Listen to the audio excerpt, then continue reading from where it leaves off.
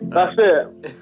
We made 40,000 bottles of drink, and then right 6 weeks after we started selling them, they all went off. They all changed color overnight, and we couldn't sell them anymore.